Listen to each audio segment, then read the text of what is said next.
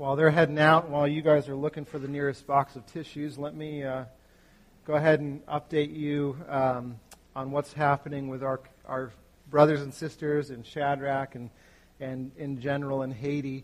As you know, we cast the need last week to come help the work that's going on down there in the wake of Hurricane Matthew.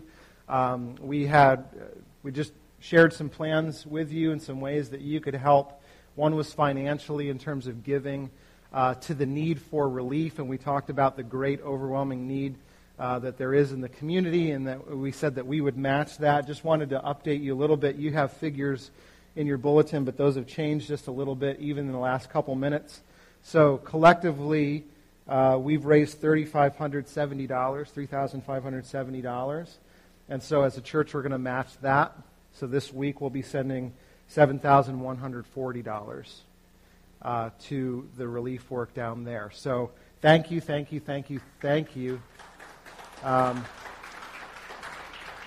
joining us in that. It's a huge blessing. We're going to talk about what it means to be a blessing, and I'm so thankful that I get to talk to a group of people that in so many ways you guys live out what we're going to talk about. So I'm not talking about anything that's foreign to you guys, but thank you for being a blessing to me, to us as a leadership team, and to our brothers and sisters there.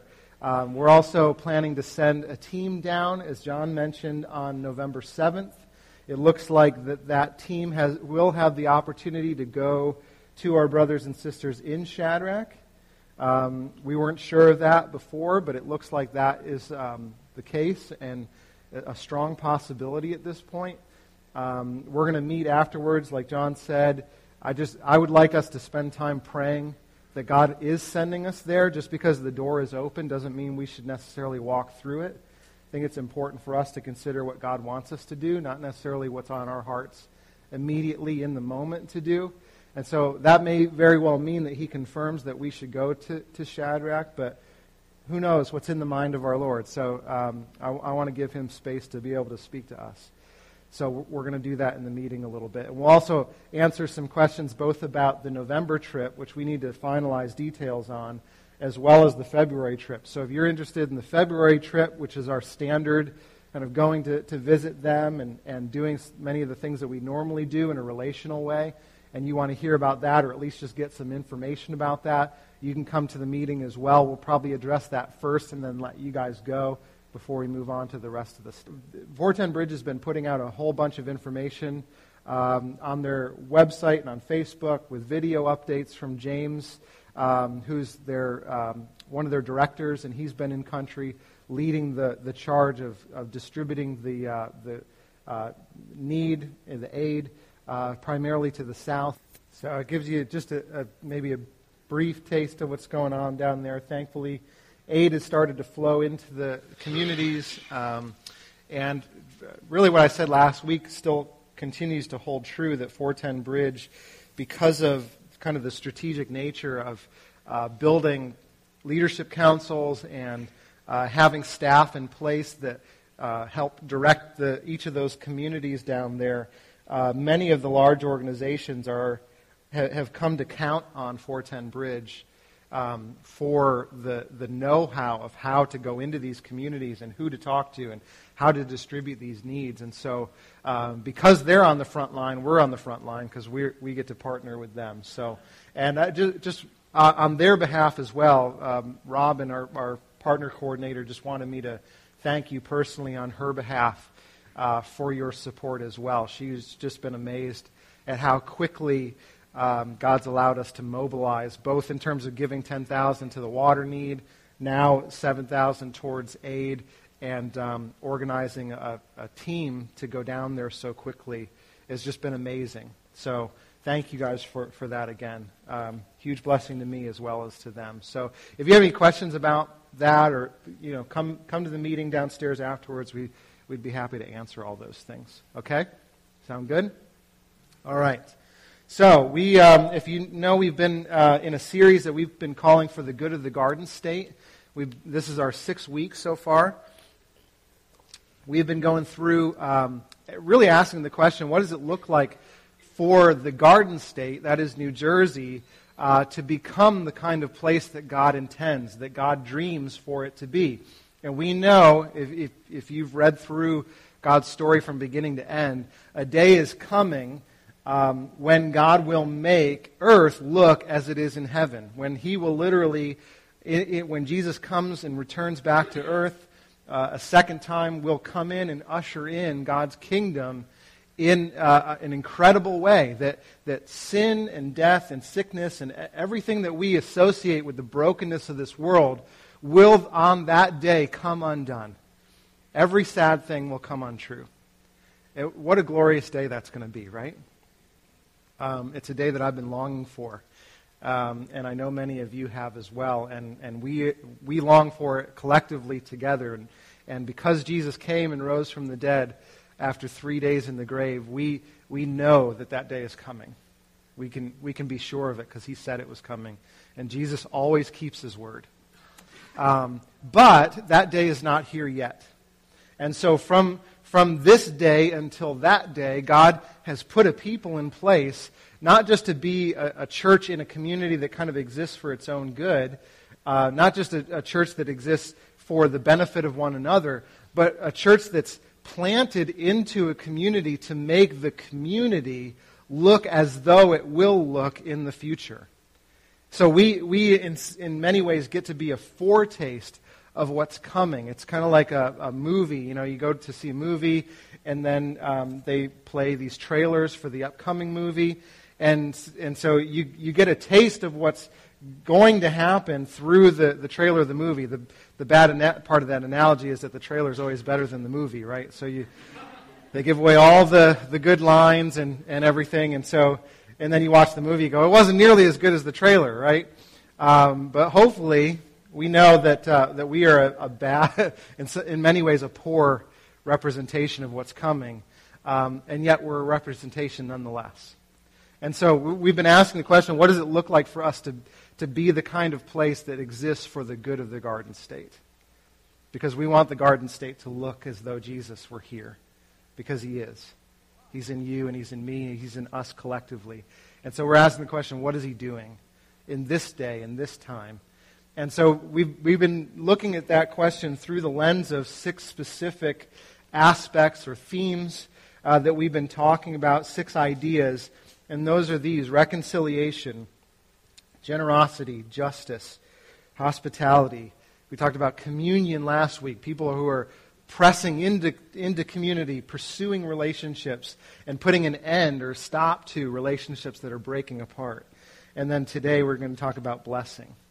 What does it mean to be a community of blessing? And in many ways, what it means to be a blessing is kind of an encapsulation of all the other things that we talked about. Because if there were a community that practiced reconciliation and generosity and justice and hospitality and community, it would be a blessing, wouldn't it? I mean, if you knew of a community that had all of those things saturated into it, you'd go, I would do anything possible to be part of that kind of community. And the reason that you would want to do it is because it's a blessing. It would be a blessing to you. It would be a blessing to others. So let me ask you, just as we start, what do you think of? What comes to mind when you hear that term of what it means to be a blessing? Okay, yeah, you're spending time with them. There's a proximity there. Okay, it gives life. Yeah. It's a gift? Okay. Yeah, it's a gift to be given away. Anytime you give a gift, it's going to cost you something, right? So to be a blessing means it's going to cost something. Yeah, you're fulfilling a need. So you see a need, and you're fulfilling that need, or you're trying to at least lessen that need. Yeah, so you're a blessing as God would be a blessing if He were in the room. And so because we're filled with Him by His Spirit, we get to be His presence in the lives of other people. Think about that for a second. That's tremendous work, right? To know that, because oftentimes people are like, where was God when? Where was He when this happened? Where was He when that happened? No, if there is a member of his church there who's filled with his Spirit, he is there. He's present. Where even 2 or 3 of those kinds of people are gathered, what does the Scripture say? There he is also, right? Incredible work to know that we're actually part of God's presence in the world.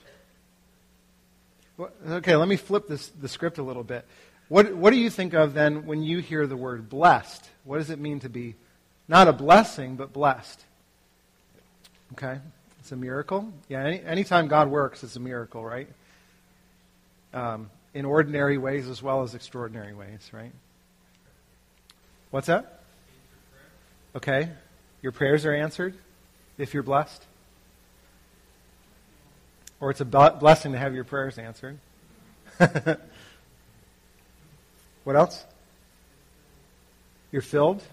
Okay. Yeah, you have more than what you need. And so it overflows from your need onto others' need. Right? That's our desire as a community, is that we would be that kind of community, right? That's what the gospel does in us. It produces so much blessing in us that we have to pour it out on others. Yeah. So being a blessing with our words as well as our actions. Oftentimes, I think in our culture, just today, I think people find it much easier to be a blessing with their actions than their words. It's so much easier to bake a batch of cookies and leave it on someone's doorstep than to step over their threshold and speak words of blessing into their life. And I'm not saying that the cookies are bad. If you want to bake cookies and drop them off at my door, I'm here all week. So, but it's hard, isn't it, to be people who speak blessing as well as give it in our actions. So we need to know how to do that. Yeah. Yeah, just the gift of the day itself is to be blessed, right? We know that to be true. If you know the story, you know that our rebellion against God in the very beginning, God promised that we would receive for that walking away of His leadership and His relationship, that the consequence for that would be death. And the fact that God doesn't give death immediately, but allows the first, our first human parents, but then collectively since then, for us to have life continually day after day. That in and of itself is to be blessed. We don't often think of it that way because we take it for granted. But the fact that the sun rose this morning and you took breaths of air that God placed into your lungs is a blessing. See, I think when we think of those two words are connected, to be a blessing and to be blessed. But we often think that we have to be blessed in a certain way in order to be a blessing to others. So if the blessing doesn't happen to me in the way that I think that it should happen, then I struggle with being a kind of person that would open my hands to give blessing to other people because I feel like I need to withhold blessing for myself. See, all of us want to be people that are blessed. It's in our DNA, actually. It's the way that God designed us to live, would be that we would receive blessing and then pass blessing on to someone else. And one of the most famous passages that talks about what it could look like to be blessed is in Jeremiah 29. How many of you are familiar with the most famous verse of Jeremiah 29? Which is Jeremiah 29:11, right? It says, "For I know the plans I have for you, declares the Lord, plans to prosper you and not to harm you, plans to give you hope and a future." If you're like a college student, this is somewhere on your dorm room, right? This is like every college student's life verse. Like, just, prosper me, give me a job, like, give me a spouse. So we think of being blessed as equaling God having a plan for us, having hope and a future, having prosperity. Now that sounds great. Who wouldn't like that, Let's pass some of that around. Do you know the context, though, in which God spoke those words to His people? Yeah. It was at a time when they seemed like they were not blessed. It was at a moment in their history where they would look back on their collective story as a people, and if they were to do the comparison game of like every moment in their historical narrative, they would look at their present situation and go, if we compare this situation to every other situation, we would come to the conclusion that we're not blessed. And because we're not blessed, we can't be a blessing to others. And yet God had something radical to say to them about what it meant to be blessed so that they could be a blessing. And this is what he says, and this is what we're going to look at today is Jeremiah 29. And we're going to start in verse 1. We'll jump down to 4, and then we'll go to 14. So I don't know what page that is in the Bibles that you guys have, but 545. There you go. So if you want to look it up, you can do that. It's going to be on the screen as well. But it says this. This is the text of the letter that the prophet Jeremiah sent from Jerusalem to the surviving elders among the exiles and to the priests, the prophets, and all the other people Nebuchadnezzar had carried into exile from Jerusalem to Babylon. Verse 4, this is what the Lord Almighty, the God of Israel, says to all those I carried into exile from Jerusalem to Babylon. Build houses and settle down. Plant gardens and eat what they produce. Marry and have sons and daughters. Find wives for your sons and give your daughters in marriage so that they too may have sons and daughters. Increase in number there. Do not decrease. Also, this is where it gets good. Seek the peace and prosperity of the city to which I have carried you into exile. Pray to the Lord for it, because if it prospers, you too will prosper. Yes, this is what the Lord Almighty, the God of Israel, says. Do not let the prophets and diviners among you deceive you. Do not listen to the dreams you encourage them to have. They are prophesying lies to you in my name. I have not sent them, declares the Lord. This is what the Lord says. When 70 years are completed for Babylon, I will come to you and fulfill my good promise to bring you back to this place. He's talking about Jerusalem. For I know the plans I have for you, declares the Lord. Plans to prosper you and not to harm you. Plans to give you hope and a future. Then you will call on me and come and pray to me, and I will listen to you. You will seek me and find me when you seek me with all your heart. I will be found by you, declares the Lord, and will bring you back from captivity. I will gather you from all the nations and places where I have banished you, declares the Lord, and will bring you back to the place from which I carried you into exile. See, here's what's going on. Jerusalem was, or Israel as a nation was existing for many years, and they were at war with many of the nations around them, and God said that if you continue to seek after false gods and continue not to do justice, remember we talked about that, caring for the poor and the marginalized that are among you, then I'm going to come in and discipline you because you're my kids and I love you. And they didn't believe him. And there were many prophets that came along and said, no, if you don't turn, if you don't come back to him and honor him in your ways, he's going to discipline you in a way that you are not going to like. And what ended up happening is that the Babylonian Empire, which was the strongest, most dominant force in the world at the time, came into Jerusalem and conquered it. This happened in 586 BC, for you Bible nerds, if you want to know the date. The actual date in history. They came in and they didn't just conquer it, but what they ended up doing was carrying off all the upper classes, all the leaders in the community of Israel into exile and forced them to live in Babylon. Does this sound like anything that was part of their history before? You should be hearing Egypt at this point, right? So they come in and they carry off all the elders and the prophets and the priests and the court officials and the artisans, the very best and brightest in Israel as a community. They carry them off and say, you're now going to live with us instead of over there. And the reason that they were doing this is because by taking the best and brightest and forcing them to live in Babylon, they expected that eventually they would lose what made them uniquely Jewish. They would lose their cultural heritage. They would lose their beliefs and their traditions. In other words, eventually they would become like Babylonians. And because Israel knew that this is what the nation of Babylon was up to, because this was kind of their modus operandi, they would go into these nations and this is what they would do over and over and over again. They refused to move into the city. So when Babylon comes in, they take them captive, they bring them to Babylon, they go, no, we're not going to live in the city. We're going to live outside the walls.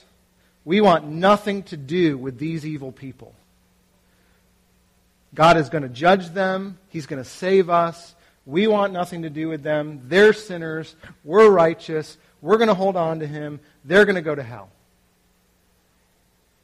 And they even had prophets that reinforced this message, because what the prophets were coming in to do was saying, hey, look, don't worry. I know things look bad, but God is going to come back. Just a couple years, He's going to come back. He's kind of mad right now, but if we live rightly, if we don't mix with these people that are pagans and foreign to Him, and just try not to get too tainted by this place and get too much sin on us, if we just isolate from the general culture and do our own thing in our own place, on our own day, in our own building, then we'll be okay. Let's just hold on just a couple years. He's coming back for us. Does this sound like any message that's generally pervasive in our culture? I'm convinced that this has been oftentimes the message of the church.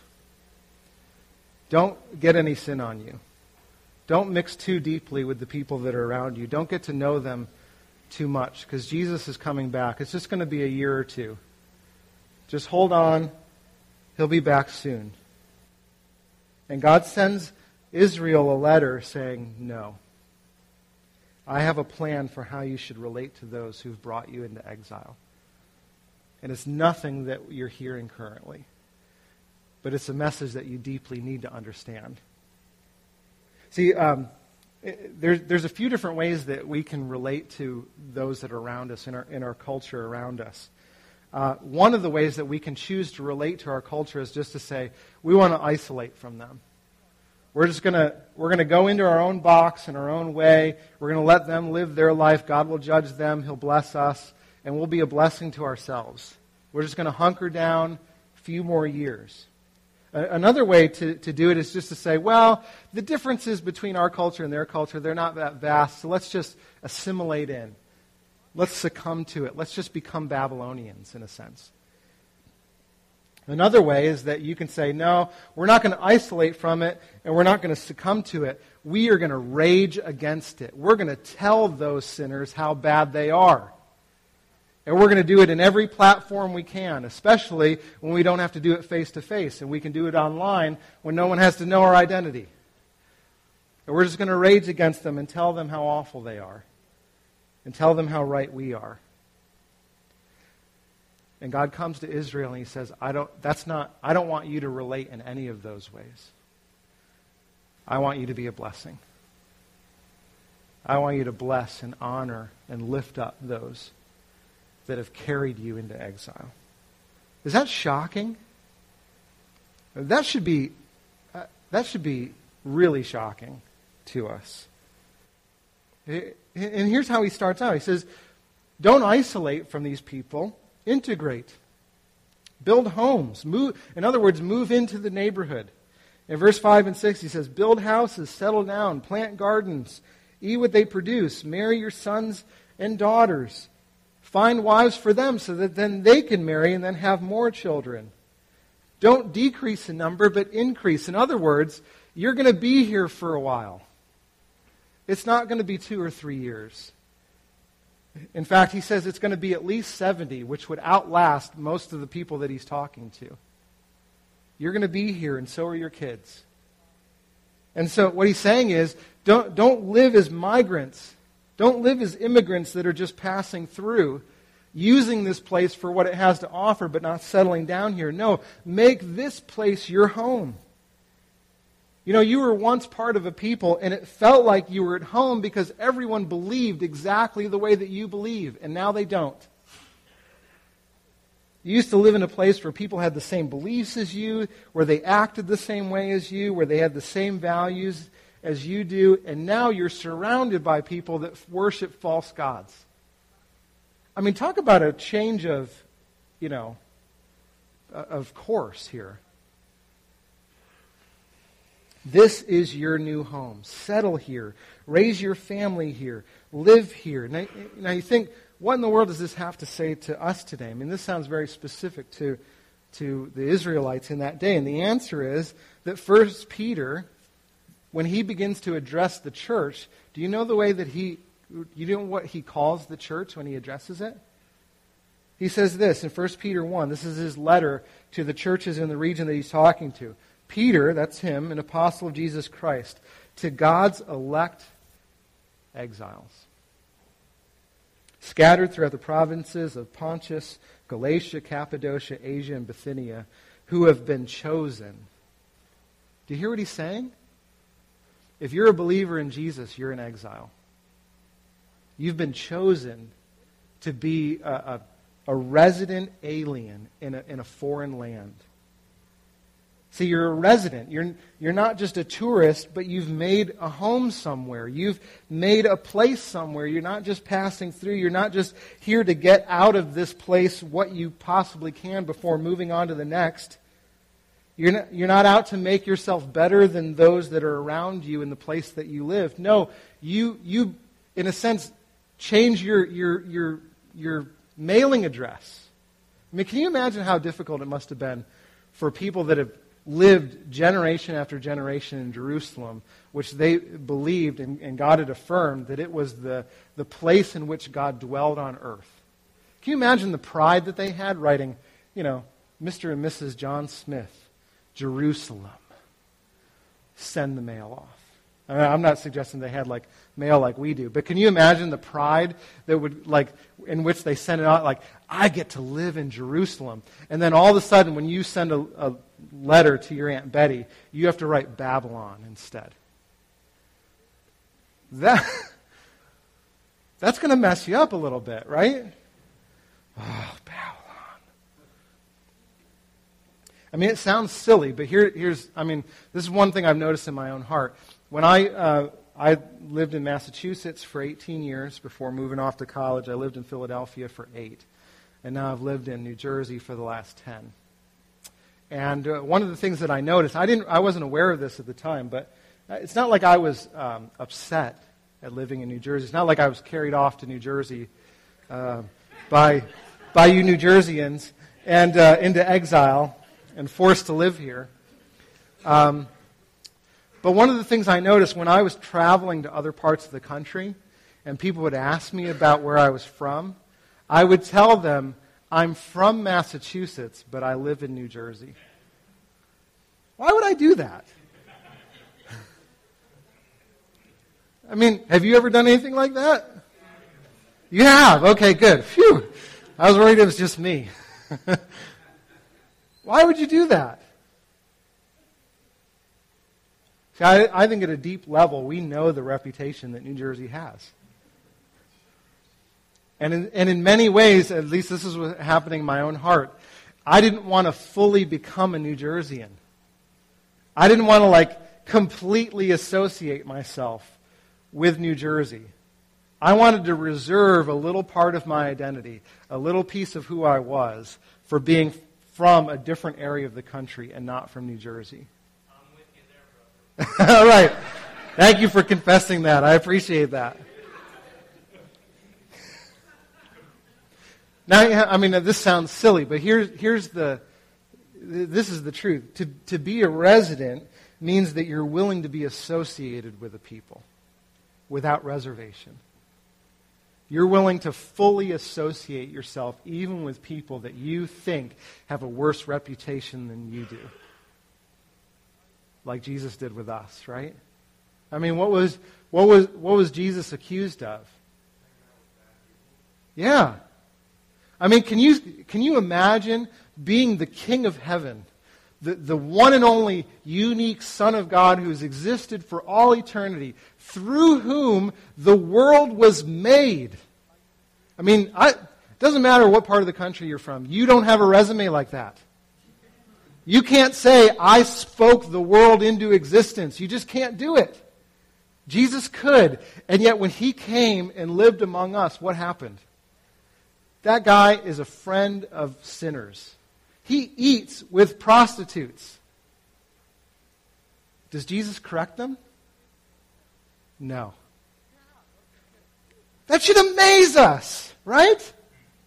That he would fully associate himself with the worst among us, though he was the King of heaven, completely giving up every other identity so that he could completely associate himself with you, so that he could be your friend, so that he could be your Lord, so that he could be your Savior.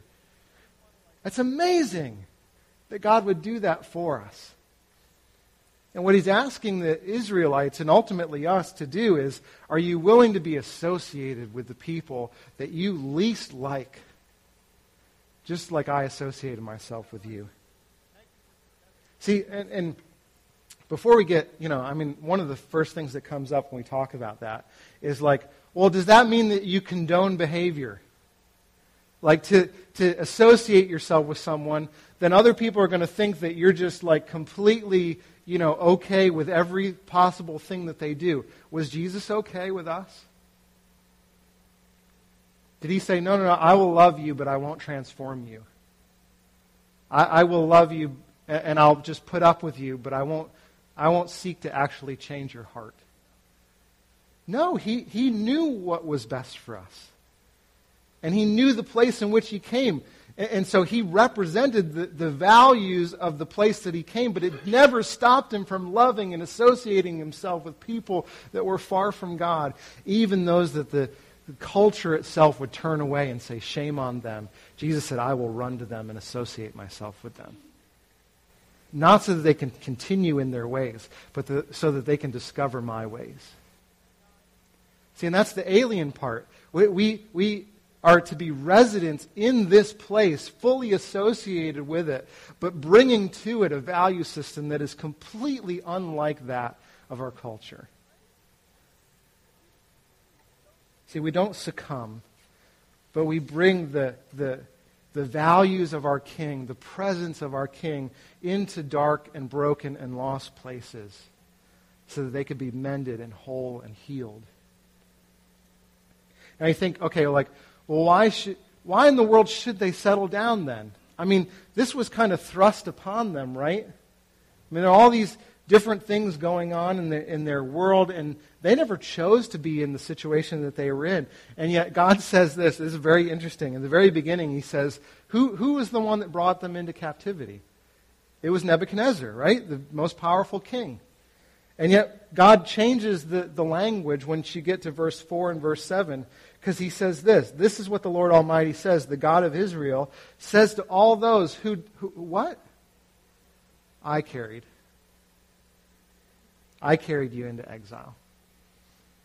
You thought it was the bad people who did it to you, but it was me. And then in verse 7, seek the peace and prosperity of the city to which what? I have carried you into exile. So in other words, I wasn't surprised that this happened to you. I wasn't like, oh my gosh, I can't believe this king is carrying them into exile. I can do nothing about it. No, I was the cause. I was the one who was doing it. And because I was the one that was doing it, I have a plan for you being there. And that plan is both for you and for them. I'm worried about you both, and I'm using these forces to help both of you discover something about me. See, and there were all kinds of false prophets that were saying things like, well, God is mad at us, and we're here, but one day He's going to love us and bring us back. And God was going, no, because I love you, I've blessed you by bringing you into a place where no one believes like you believe. Isn't that amazing? That God would do that? See, I've heard many Christians say things like this, that, things were so much easier when America was a Christian nation. Not that it ever really was. Things were so much easier when everyone believed like we believe. God must be punishing us. Maybe he's punishing America. That's it. He's punishing America for fill in the blank. Abortion, gay marriage. I mean, pick a topic. He's mad, but maybe if the country repents and goes back to its old ways, then we'll get back to living in his good graces again. Hear Jeremiah 29:11's words in the midst of a nation that's broken. I know the plans I have for you. I have plans to prosper you in this place, right now, not to harm you. I'm giving you hope and a future, and I'm doing it today. I'm not mad. I'm blessing you, and I'm blessing them, and I'm doing it here and now. Will you see it? Sure, it was easy when you thought everyone believed like you believe. And in many ways, the covers were over our eyes, and God has pulled back the curtains so that we can see what's really going on. He's blessing us, and he wants to use us. Now let me ask this. What do you think the implications are for us of that? If that's really true, what are the implications for the way that we might live here in South Jersey? Right. Yeah, in a sense, if we believe that God has removed his blessing, it takes away the responsibility of being a blessing. But if you know that God is blessing even in this, that he's using even now, then we can be a blessing regardless of what our external circumstances might look like. It doesn't have to check the box of what we consider to be blessed in order to bless others. They didn't consider themselves blessed. They're going, we didn't ask for this. We're just waiting to get back to the way things used to be. And God's going, no, your definition of being blessed is totally out of whack. You know me. I'm among you. I'm speaking to you now. And because I'm doing that, that's evidence that I've blessed you so that you can be a blessing to others. You don't have to wait. You don't have to wait for your definition to happen in order to give it away. You can do it today. You can do it now. Anything else? That's a good one. So it's a blessing to have people that don't believe like you believe. Because, God wants us to rub off on them, right? To put a fine point on it, so if you're the only Christian at your workplace, and you look around you and go, man, this place is so backwards. The values here are so upside down. Like, how in the world, why in the world would God ever put me into this situation? Because he's blessed you. Yeah. He's blessed you to be a blessing. Thank him for it. Yeah. Don't isolate yourself. Integrate into the culture, into the community, into relationships. You see, it's against the backdrop of a broken world that the glory and the goodness of God actually shines, right?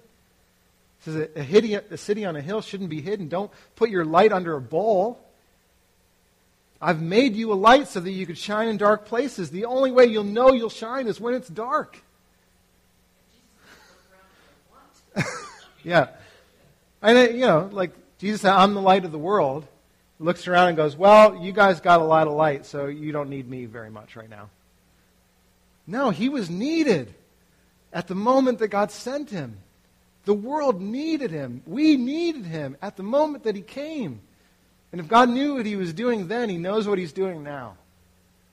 He knows what he's doing in you. He knows the reasons he's put you in the places that he's put you. So don't hide from it. Don't isolate from it. Don't battle against those he sent you to. Love them, right? And so often we think of New Jersey and we're like, this place it's crowded and there's too much traffic and there's too many people and I don't like the laws and I don't like the gas taxes coming on November 1st because I know I've been struggling with that one. But God's going, I know it's crowded. It's crowded because people live there, and I love people. That's the reason I've sent you to this place that's so crowded. There's a reason that Camden County, if it were a city, would be larger than Cleveland. What's that? Yeah, thanks. You knocked my Red Sox out. I really appreciate it. No.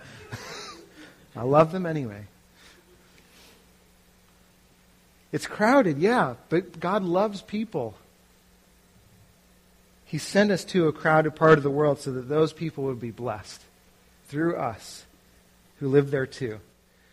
I love the way that he puts it in Acts 17. He says, from one man, that's Adam, the first man, he made all the nations that they should inhabit the whole earth and marked out their appointed times in history and the boundaries of their lands. In other words, he determined when people live and where people live. Why would he do that? Verse 27, God did this so that, this is no uncertain terms, right? So that they would seek him and perhaps reach out for him and find him, though he's not far from any one of us. See, the reason that God has sent us here is not just to take what we can from the Garden State. It's not just to sort of associate ourselves with the people here, but really sort of despise them when they're not around. It's not just to say, well, I live in New Jersey, but I'm from somewhere else. It's to live here, to reside here, to make the Garden State our home so that others would be near to the good news of Jesus in which God's entrusted us. So that they would be able to taste and see that Jesus is good and that he's from the Father. So and then the other thing that God says is, when you do this, don't isolate but integrate. Don't battle against them but bless them. Sacrificially love those that I've sent you to, which is completely shocking because Babylon was Israel's sworn enemy. And they were the ones who came in and conquered their armies and looted all their wealth and carried their best and brightest into exile. Can you imagine if another nation did this to America? Would you have a hard time loving that nation if they did it? Let's get more personal. What if somebody did that to our church building? That's what happened, right? Babylonians, those who didn't believe what the Jewish nation believed, came in and looted and destroyed the temple and carried off all of their wealth, all of their sacred artifacts into Babylon, melted them all down, and then constructed new false gods out of them. What the ridiculous thing, but what if somebody came in, stole all our sacred artifacts? The projector. the sound equipment. Your guitar. The coffee. We have no coffee. Church is off. Yeah. And then went through our ranks and said, you're smart, you're wise, you're good at this, we're taking all of you with us. And then God says, when you find out who did this to you, I want you to go and find out where they live. I want you to go and move in right next door to those people that have stolen everything from you. And when you get there, seek their peace and prosperity. To those I've carried you into exile, pray to me for them, because if they prosper, then you too will prosper. Are you getting how shocking that is? If someone did that to you, to my family, I would hunt them down, not for the reasons of prosperity. But he's saying, when you've located this people, when you've moved inside the walls, next door to them, seek the shalom, seek the peace of those that are around you. Seek it to such a degree that they would experience peace and wholeness in their relationships, in their wealth, in their leadership, in their health, in their finances, in every area of life. Seek it in such a way that even if they never come to believe what you believe, they would have deep, satisfying happiness and flourishing in every aspect of life. That's radical. That's upside down. See, God is saying, since you're my people that I've sent there, I want you to seek that on their behalf. For your enemies. And don't just do it like in a public way and then secretly go into your houses and despise them. No, I want you to love them like I love you. And when you do it, pray to me for them, that I might actually deliver what you're using your life to bring about in their midst. See, that's what it means to be a blessing. It's to use your life. Everything that you've got. We talked about this over and over again. Your time, your money, your talent, and your relationship with God. You're standing before Him as a believer in Jesus through prayer to lift others up. Not just those who would bless you, but even those who would do you harm. That's mad. That's to the world, that seems like madness, doesn't it? And yet to those of us that know Jesus, we know that that's exactly what He did for us. So here's the challenge. This is what I'd like to challenge you with, and just for you to consider. What if this week, what if you intentionally blessed 3 people this week? Just 3. I don't know exactly how many people are in the room right now, but I'm going to, that number times 3 is going to be a pretty large amount of people. What if you bless them in word?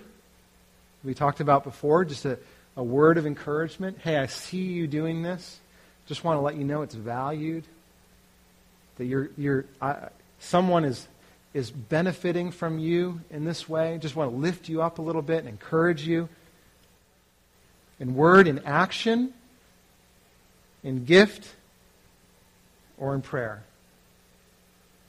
You just ask the Spirit, even right now, just put 1 or 2 people, maybe 3, just on my heart right now that I could bless. Word, action, gift, or prayer. So I'm convinced that if we were people that asked the Spirit that question continually, and didn't just do it 1 week because Jay told me to, but did it every week because the Spirit empowered us to,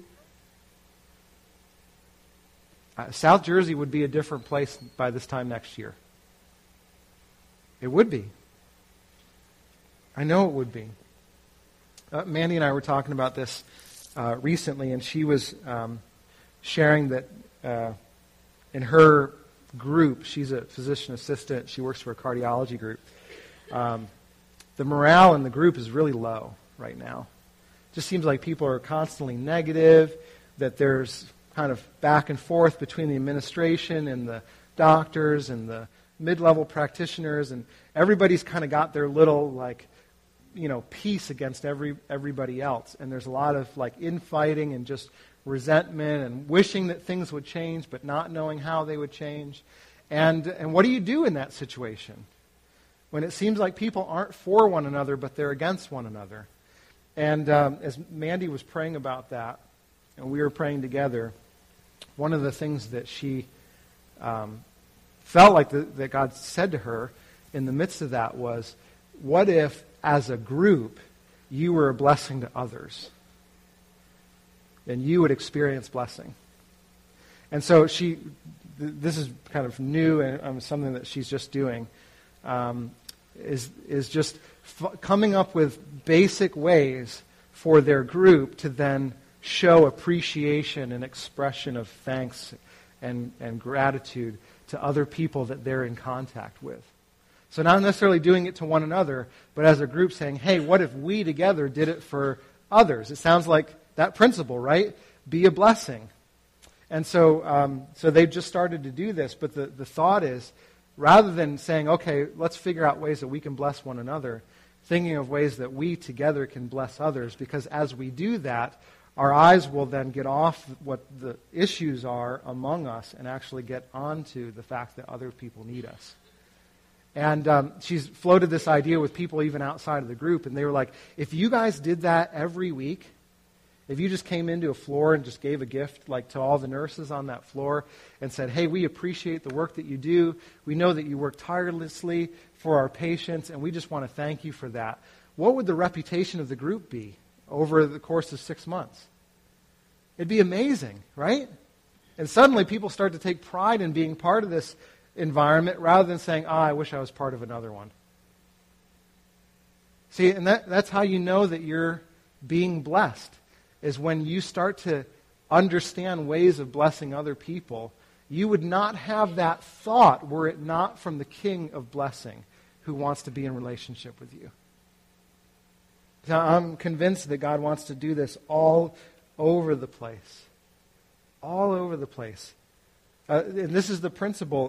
When Paul was with the elders in Ephesus, these are the people that he had poured his life into for 2 years to help them to get organized and on mission and ready for a day when he wasn't going to be there.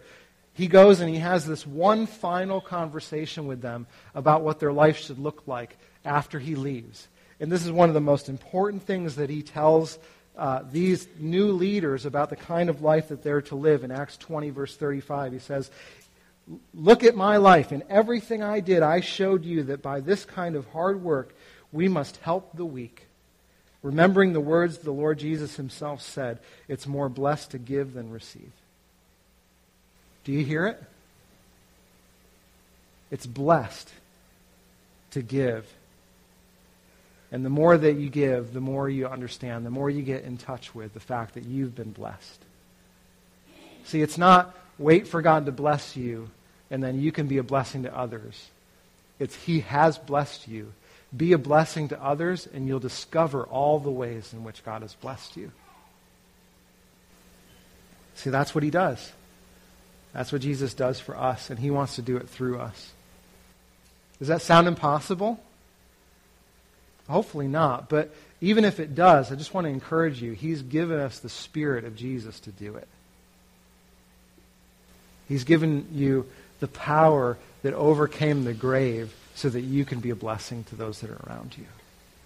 That's amazing power.